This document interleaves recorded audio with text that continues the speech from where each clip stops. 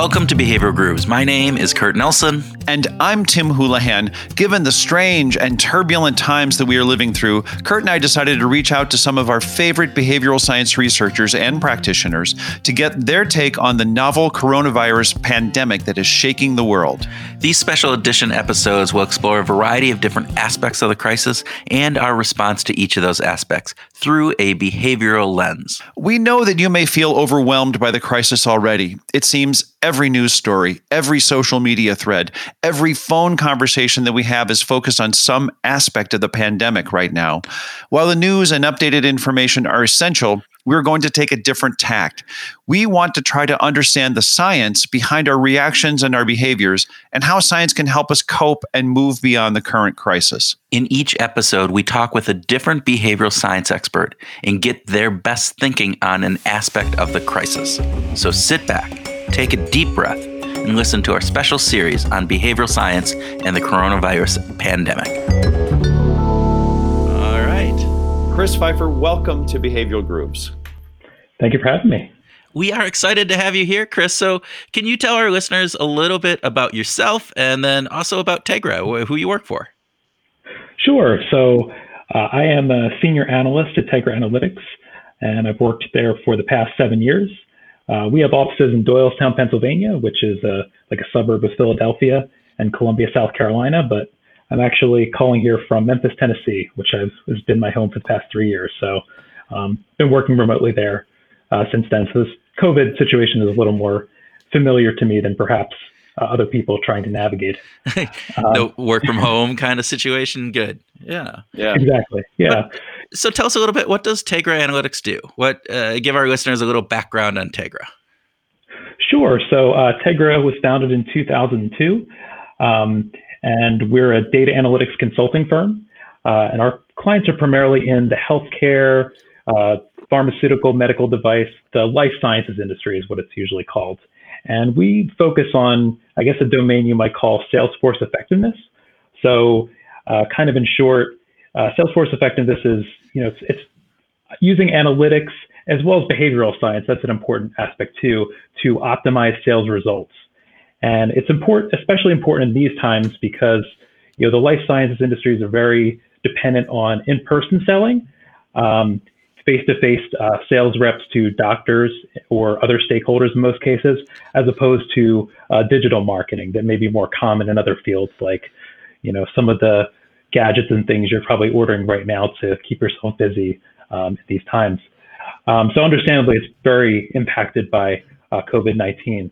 But I could just give kind of a brief kind of summary of it's a big area, and we tend to cover a lot of elements of Salesforce effectiveness. Probably one of the biggest things that we'll touch on more on this call in detail is incentive compensation. Yep. So, most sales reps, they have a base salary, and they also have a variable compensation piece. So, and that's typically based on performance, whether it's, sales or the activities that reps do on a day-to-day basis. And so we design, manage, and administer those plans and payout structures, both from a data perspective and sort of a behavioral motivation perspective. Yeah. And so I got associated with you because we both have a same client, and that we were doing some communication with, and you guys were doing all the hard work actually of doing all the analytics on the incentive plans and various different pieces of it. And then we've stayed in touch with some other people within your organization, and I was really impressed because as we were talking through what's going on with COVID-19, as we were reaching out and talking with the people that we've been in touch with, you guys wrote a white paper on COVID-19 and incentive compensation and kind of the response of what you've been seeing from your clients, but also then looking forward and taking some approaches of looking at what needs to happen or what can happen in this. And so wanted to really talk a little bit about that, particularly as it relates to, how do companies respond when they have sales forces that are being impacted by this with their incentive compensation? Because I think there's a lot of factors that go into play. So first, and then Tim, I will shut up and you can ask the next question after this because I'm just dominating everything here. But at first, how have the companies that you've been working with, how have they responded? What have you seen as a response given the craziness of what's going on in the market?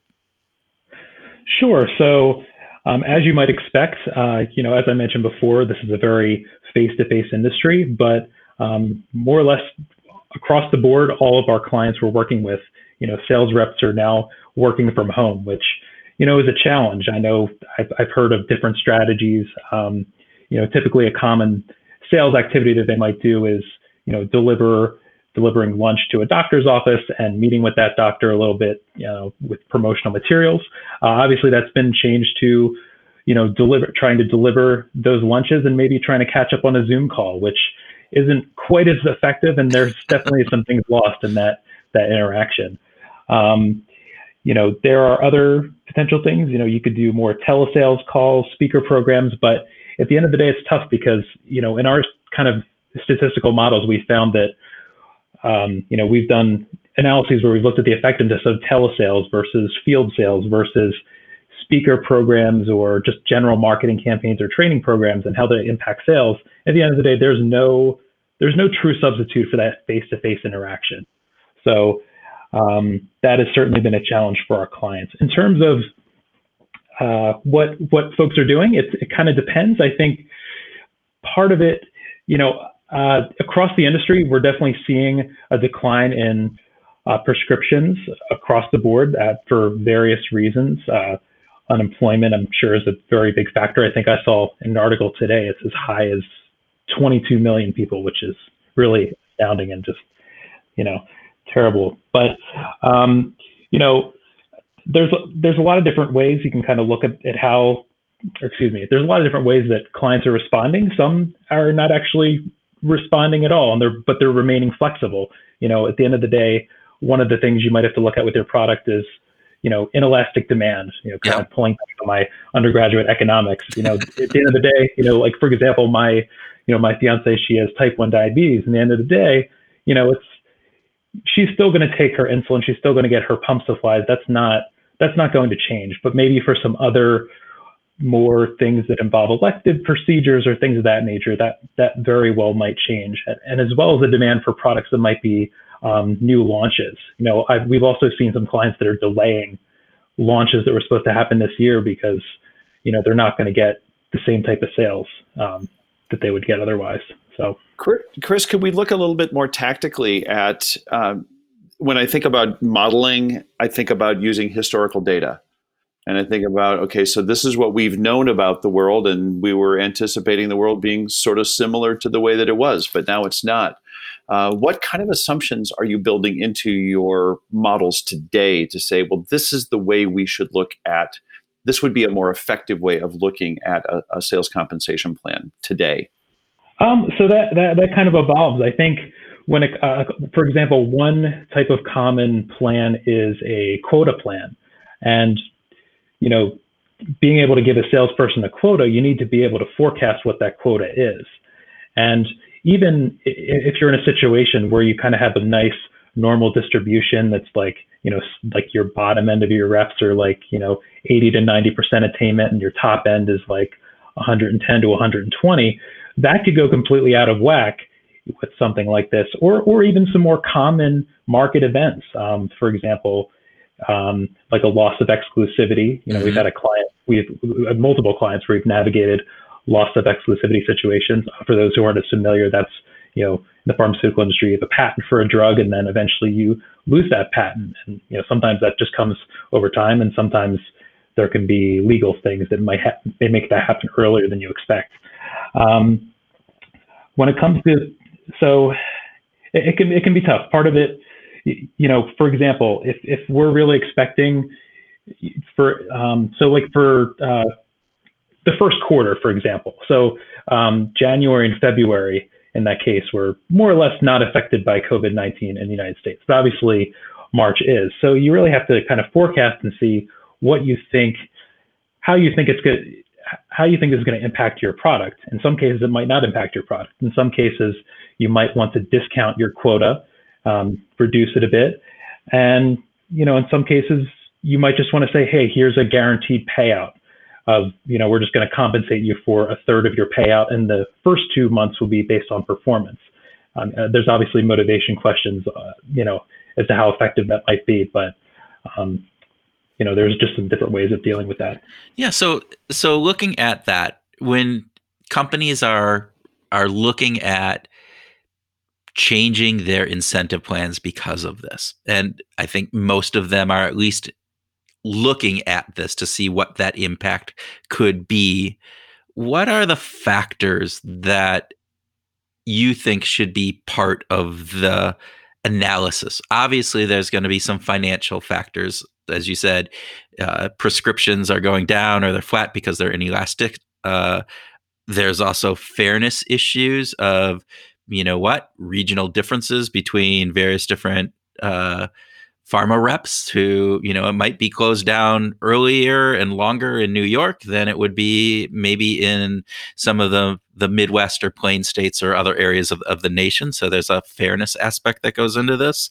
And then you'd also talked about there's that motivation piece, and incentives are typically put in place in order to drive the people's motivation to go above and beyond to do those extra things. And there's part of this, again, given that the aspect that you talked about at the very beginning of if it's not face to face and there's new ways of interacting, do you need to change that motivation, or do you need to have the same motivation in there? So I'm just wondering, what are some of the factors that you think companies need to be looking at, double down on what I said or add to that, whatever you think?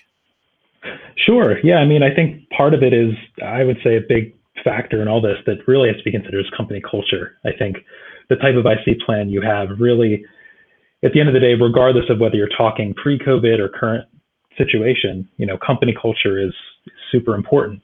For example, whether or not you have more of a kind of a competitive culture, you might want to have a plan that's more competitive, or more of a collaborative culture where everyone can win. That's, assessing that is hard to quantify, but it's super important. And that's where we, really differs customer by customer. And they ultimately have to be kind of the subject matter expert for their company in that regard. I would say an important thing is, your sales rep job function. So, an important question to ask is, is the day-to-day job your reps are doing now, is that different during COVID or not? My guess is in some percentage, it's going to be either extremely different or at least slightly different.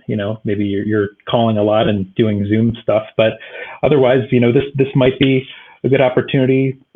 If this kind of moves into the future even more, you may, for example, if you have a quota plan or a commission plan or a lot of these different plans you had beforehand, if this ends up going into, let's say, the third quarter, you may actually want to design a brand new plan for the end of the year. And one of our kind of ideas for this would be to have kind of an type of plan. It's called an MBO, so Management by Objectives. You may have, if you went to business school, you may have learned about MBOs. But it's essentially setting, you might set a goal in conjunction with your manager or multiple sets of goals. And it's kind of, you get a score, kind of like a test, and that's kind of how your payout is determined. You could design an MBO plan where, it's based on, things like, things that are activity based. How many Zoom calls are you making a day? How many telesales calls or delivery lunches? Or it could just be promoting things administratively that, you may or may not be able to do normally. And in our field, especially, data is important. This could be a good opportunity to clean up your data in that respect, or improving your existing kind of targeting of your sales targets. This could be an ample opportunity to help kind of iron out some issues that you haven't been able to iron out normally. In terms of, the way things roll out geographically, I think that's a tough question. And I think organizations they really have to be flexible but decisive. And that's kind of a tough mix, I think, to kind of have those both at the same time. But I think if you're in a situation where, let's say in Memphis, it becomes, I think our governor actually said that our stay-at-home state level thing is going away at the end of the month. Now, I don't know if that means we're all going to be outside again, but it's not going to happen in New York. So perhaps, you have some salespeople incentivized one way, and reps who can't do that, maybe they're incentivized another way, or they get a guaranteed payout. These are all things that you kind of have to assess organization by organization. I know that was a lot, but so Chris, we have seen some. We've been in some conversations where sales leaders are talking about shortening the timelines of their compensation and incentives and goals because things are changing so quickly. Are you seeing that, and how are you addressing that? I would say we're seeing that in some cases. You could that's one way of approaching it. You could sort of shorten the timeline. You also another way that you can kind of address that type of situation is you can keep your quotas the same, pay people what they've earned, but then later on in the year when things are quote unquote back to normal, now you're betting that they're going back to normal, but then you kind of true up and you pay people a little more later. So retroactively looking at performance to say, all right, we had anticipated X, it actually came in at X minus 10, so now let's readjust everything after the fact. Correct. To what that is. Okay, that's interesting. What are some of the other ways that you're looking? I know in the white paper you talk about a number of different ways of looking at paying out. Where again, it might be paying at target, as you said, that guarantee. It might be looking at some months or reducing quotas overall. Are there other factors that companies are doing looking forward, given the uncertainty that is going on? When we kind of tend to look at this from a data perspective, and again, I can kind of tie into the behavioral part, as I kind of touched on a little bit earlier, goals that may have been predictable before may now be all out of whack. That distribution may be really large. So one way that we've seen some companies be able to address this is just have a national team goal plan where, you consider paying sales reps evenly based on how well the company does against, instead of a territory goal, maybe a regional or national goal. And that could be a good way to adjust for these situations later on where geographically areas are opening up and other areas aren't opening up. Well, and I think that's an interesting piece, because I'll bring in some of the behavioral piece of this, which is the idea of people being under stress during this time. There's a huge amount of stress. So the psychological impact of that is that people respond very differently and are motivated very differently. And so one of the ways to get around some of that component is to focus in on some of the larger, bigger picture perspectives, and working as a united front in this actually can activate some of the drives that are in the 4 drive model. The one that I'm thinking of is the defend drive, which is really about, hey, I feel affinity towards this organization. I'm going to defend it from all outward appearances, and having that national number aligns with that much more readily than I'm going to go out and do this for myself. Now it's an individual focus, which doesn't lend itself into participating in that drive as much as a national or even maybe a regional or a team goal can do in those instances. So that's cool. Other thoughts on some other things that you've seen? Yeah, I mean, I think another area that could potentially, we could address some of these things would be, we talk a lot about incentive compensation, but there's also sales contests. Yeah. Sales contests are distinct from incentive compensation in that they're more short-term directives. Instead of being, for the entire year, they might be a month or 3 months or something of that nature to kind of,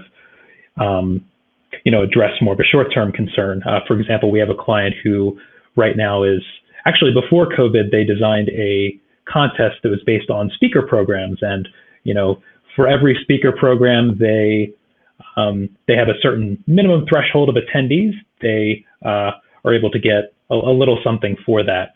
They've really only had to amend it a little bit to add virtual speaker programs in there, but it's kind of the same idea.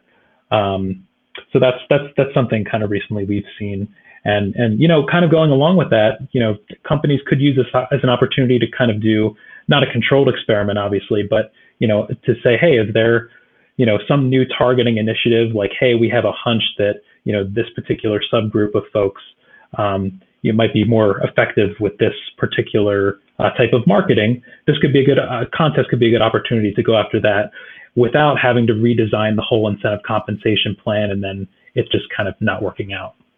So, Chris, what about the annual awards? Various different trips or larger, top performer awards for the year, President's Club type of approaches. What are you seeing? How are companies addressing that given this? Is that something that's still they're holding off to see how this is going to all roll out? Are they changing things now? What have you observed? So just in the way that I'm kind of holding off on deciding about my vacations later this year, I think most of the organizations are really kind of holding off on that. I think, luckily a lot of organizations, they have a bit of an advantage in a sense because their data that is at least IC grade is usually at least 2 to 3 months behind. So they are actually able to be kind of flexible in that way. So, for example, they could have ample opportunity to assess the data and say, maybe we don't want to use Q2 numbers as sort of a determining factor for whether or not someone's going to get President's Club, but maybe looking at Q2 and Q3 and Q4 with maybe some modified adjusted goals, that might actually be a good way to assess it if things kind of go back to normal. Obviously, if it goes more into the end of the year, perhaps, developing some other kind of alternative criteria, but I don't think folks are really there yet from what I've seen. When you are, discussing with clients what's going on, what are their biggest concerns? What are the biggest challenges that they're facing right now? And how are you helping them address that? So I think their biggest concern is probably a little multifaceted. On one hand, I think folks are willing to be flexible and trying to, change things up to try to help motivate people. But at the end of the day, their bottom line may also be impacted by this. They, in a normal scenario, for example, they may have the budget to do a contest and kind of test some things out, but that contest budget, because of the bottom line, might not really be there right now. No, that's. I think that's important to think about. That's great. Yeah. So the piece that is always interesting to me, in not always, the piece that's interesting to me in this situation, because it is so unique, is that some of the responses that people have, both from an organization responding in creating a new or changing their incentive plan to try to address some of the concerns that are out there, but then also in how those changes are interpreted by the salesperson. And a concern that I've raised with some of our clients is this idea that that interpretation could be such that it actually creates a blowback, because the idea of, well, no, just go out there, keep, just sell as much as you can because we need the revenue, may actually have a negative impact back on some people's interpretation of the company and what they believe in, because it's tone deaf to a certain degree, given all of the craziness that's out there, particularly in the pharmaceutical industry, where you may be selling to doctors who are on the front line, who you typically are selling to, and now you're asking people to go out. And I hope that's not happening. I hope that companies aren't as insensitive to the pain and suffering that's out there and the stress and worry that are in the sales reps' minds. But are companies that you're talking to, are they wondering some of those same things? Are they looking more at this from just a business data, give me the facts and we'll worry about the emotions at a later time, or is it all over the board, which probably is? Yeah, I mean, part of it is a bit all over the board, but I would say a lot of the things you touched on are really kind of these, I think of things as being kind of motivators within the IC plan or things that are motivators outside the IC plan. And a lot of things you talk about are really motivators outside the IC plan, which, kind of comes down to, something as basic or really not so basic when you think about it, is communication. You have that manager to rep communication. is important. As also the kind of the leadership team to kind of the Salesforce communication. You want to, have carefully crafted emails that, inspire confidence, strike a balance between flexibility, kind of minimizing disruption and sort of being decisive. And,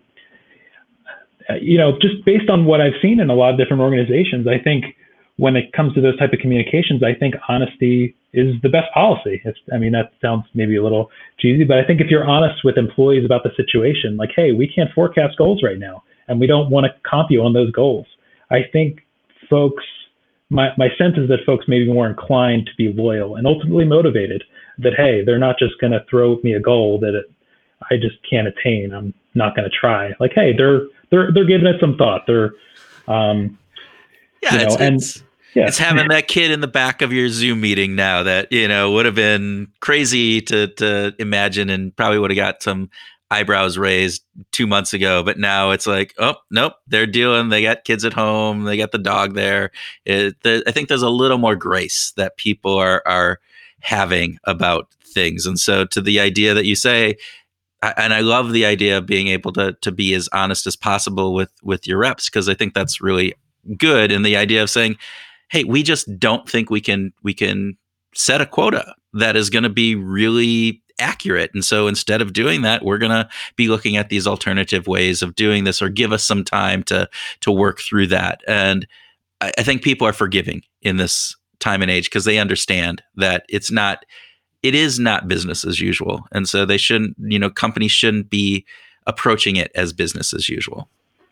Sure. And when it comes to that type of stuff, I think, with that honesty, I think it's also important to listen to your salespeople. Nowadays, technology is such that it's quite cheap to set up, a SurveyMonkey survey or, Google Forms. Like you can, or even just, email, just mass email out and communicate it downward.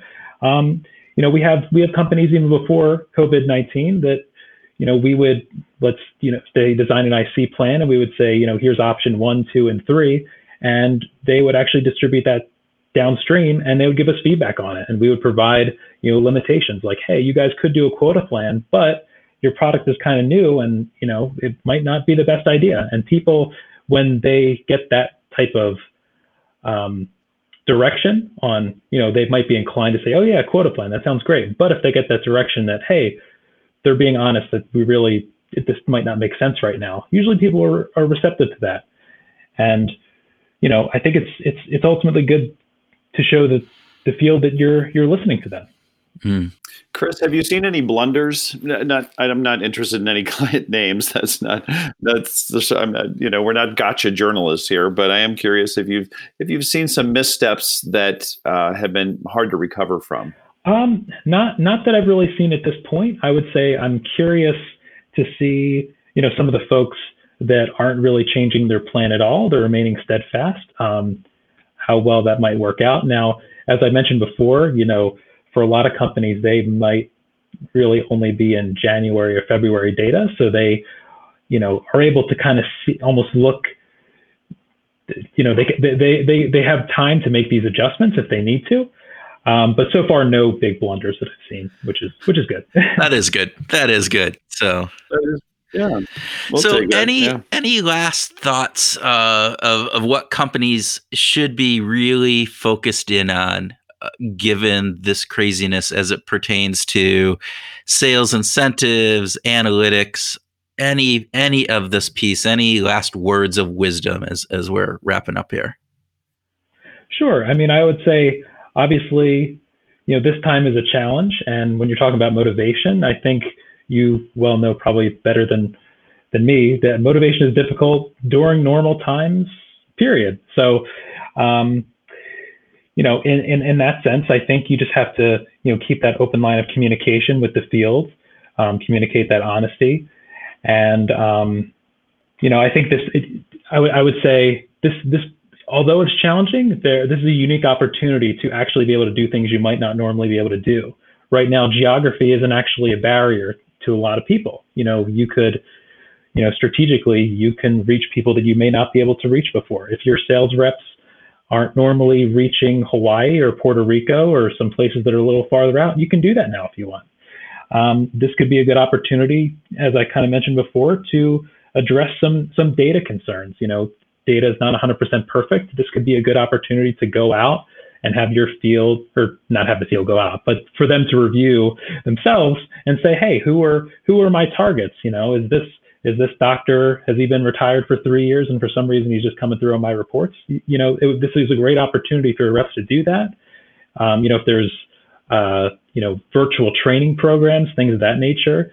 At the end of the day, your reps, obviously they're, here at home, but they're also not traveling. So there's a certain amount of time that they're saving by not doing that you could potentially fill with other things. At the end of the day, organizations, they have, 20, 50, 100, 200 full-time employees that, you may want to allocate some of their time towards these initiatives. It might be a great opportunity.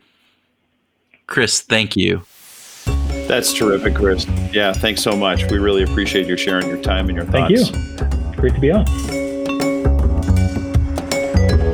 Welcome to the special edition grooving session where Tim and I groove on some ideas and concepts that were inspired by our conversation with Chris. All right, Mr. Houlihan, what inspired you? So let's start by just saying that all of our comments now are based on a conversation that we had with Chris very early in the crisis. Yes, right? We have. So we've learned a bunch because the world has changed, and IC data is 2 months behind. A lot of his clients didn't have any data hardly from January or February, certainly not from February. So let's just frame it there. Okay. Yeah. So, but all right. So, but here framing. Thank you.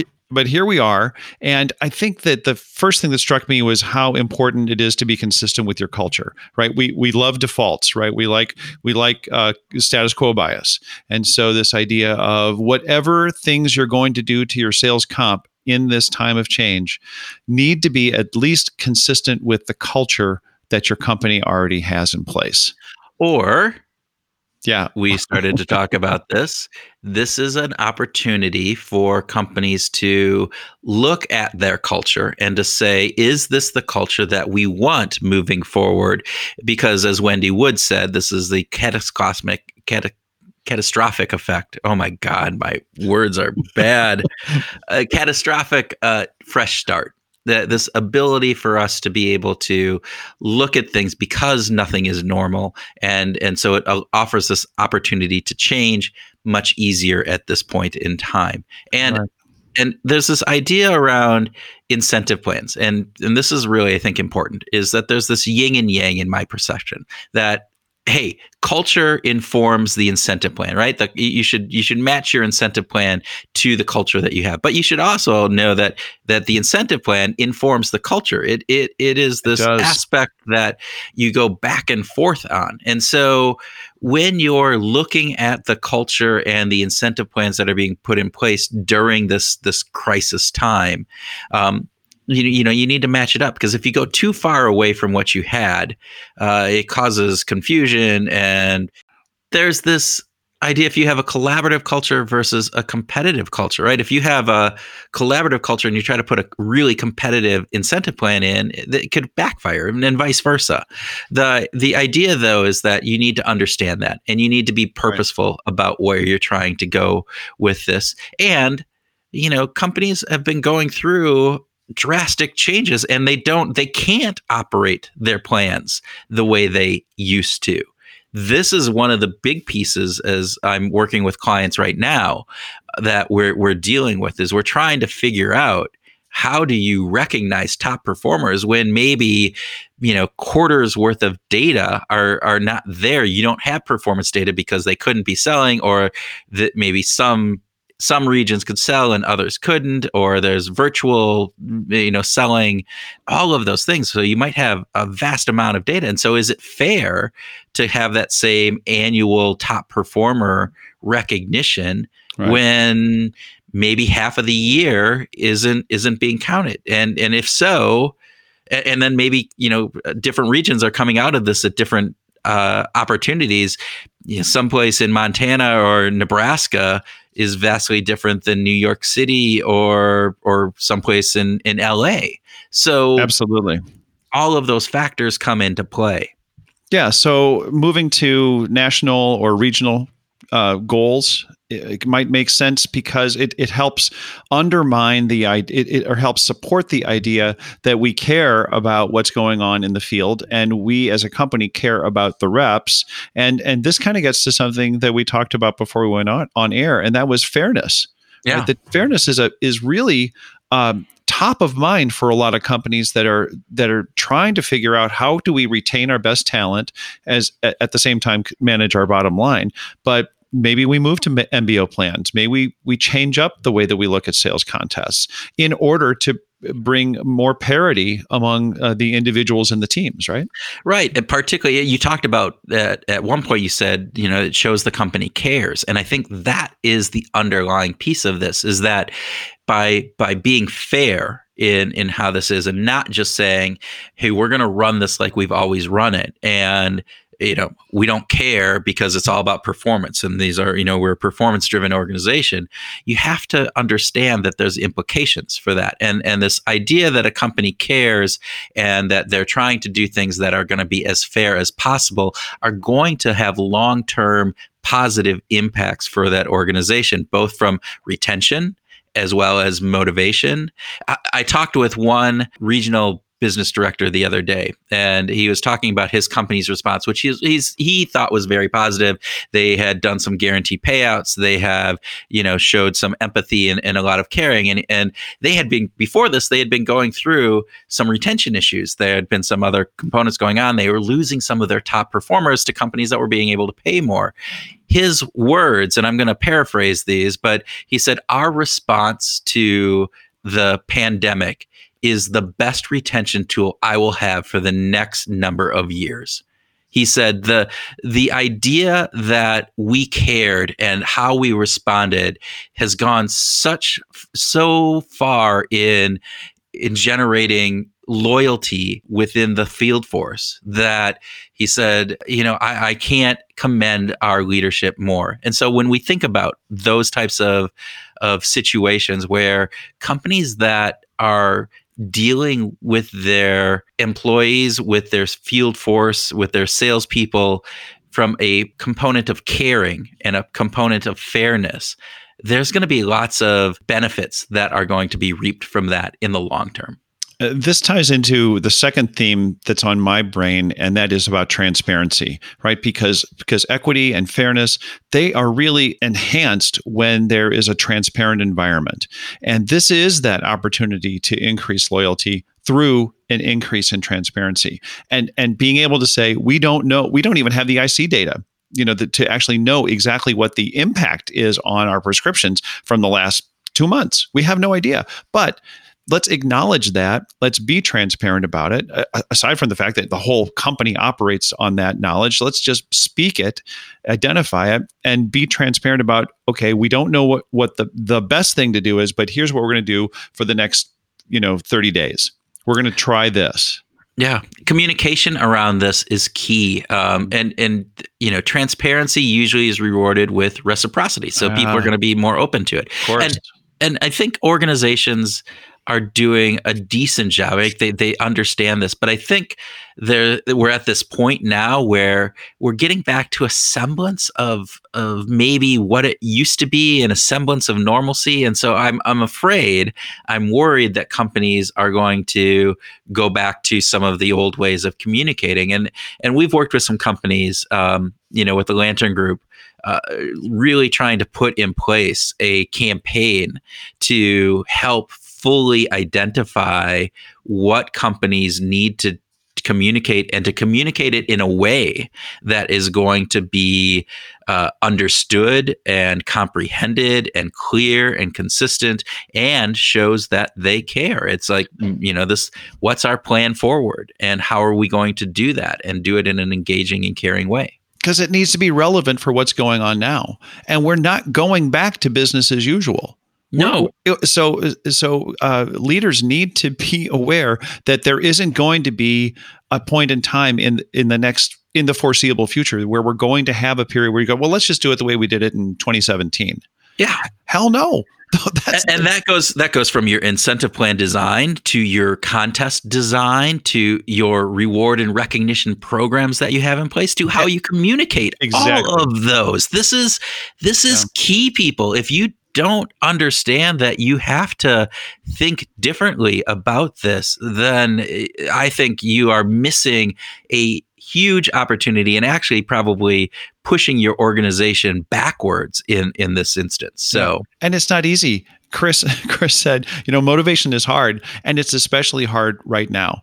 And I don't know if I don't agree that if we think of that as, people aren't motivated. I think that that's the wrong way to take it. I think that the challenge is, how do we devise the most motivational plans? How do we write the most motivational designs right now? That's the big challenge. And that requires, guess what? That requires a lot of system 2 thinking, a lot of difficult, hard, conscious thought about what is best, and to lay aside a bunch of the, this is the way we used to do it.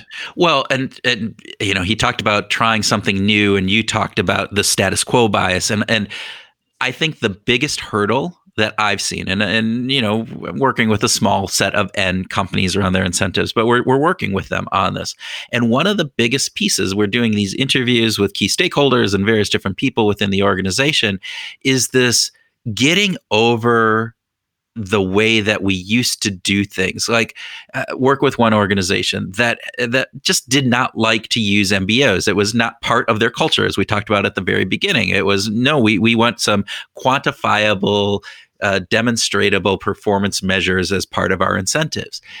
And yet, in this time and place, we're looking at this and saying that may not be possible. And so they're being really open. I'm really proud of them, because they're being open to putting in some qualitative MBO type measures, because that's what's necessary given the time frame. Right. And they're looking at this and saying it's what's going to be fair. It's going to be what's going to be able to actually allow us to move forward with some of these things. So I think getting over that, motivation is hard, but also getting past this idea of, we've always done it this way, and it's against what we've believed in. Well, it's a drastic change, and you sometimes needs drastic measures to look at that.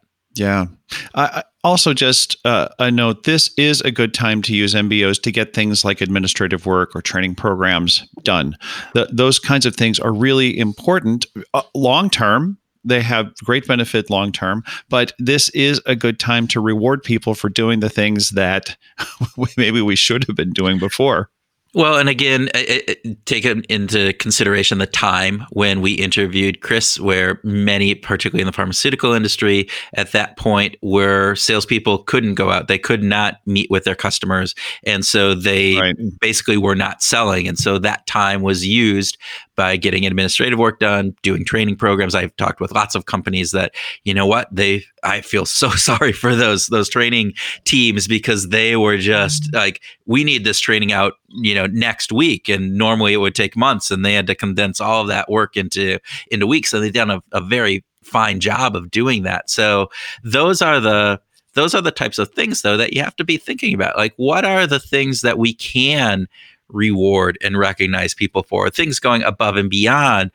How are you embracing? There's new ways of selling. My God, I mean, there's virtual detailing that is going on in the pharmaceutical industry that had been around, but God, under 5% utilization, if even that. And now it is, the way for some areas, New York City, I think, is still, you can't go out and meet your clients. So the only way you're doing this is virtually in various different aspects. So you're having new ways of selling. You need to be thinking about new ways of doing things. All right. So I think we beat that to death. What do you think? In a great way, though. I think there was a good conversation and a good grooving session. Yeah. So, all right. So everybody, thank you. If you found this beneficial at all, please let us know, leave a review, share it with a friend. We are always looking for feedback from you, and take that very seriously. So thank you. Thank Thank you for listening to the special episode of Behavioral Grooves. We hope that you found it interesting and insightful. If you liked it, please let others know. We think that the topic is important, and maybe we can help in educating people about how behavioral science can help us all out in this current craziness that we are going through. Also, please let us know if you have any thoughts or ideas that would be helpful or that we could share. You can reach us through the Connect tab on the Behavioral Grooves website at www.behavioralgrooves.com or through Twitter. I'm at T. Houlihan and Kurt is at What Motivates. We really do love hearing from you, and this topic is one that spurs lots of emotions and thought. As part of our mission, we want to expand and inform the community of people who think about positively applying behavioral science to life. One way that happens is through leaving reviews. If you think this podcast is beneficial and should grow, we would really appreciate to leave a review on Apple Podcasts or whichever podcast server you use. It only takes a few minutes and goes a long way to boost us in the algorithms that are used to generate search results. Also, please check out the show notes. We are linking to a number of resources, articles, podcasts, newsletters that we vetted to bring good facts and ideas around COVID-19 and the coronavirus, its impact, and ways that we can help slow down the spread. There is a lot of information that's being pushed out to everyone each day, and we are weeding through it to find good stuff so that you don't have to. We truly appreciate you listening. Now go out and wash your hands.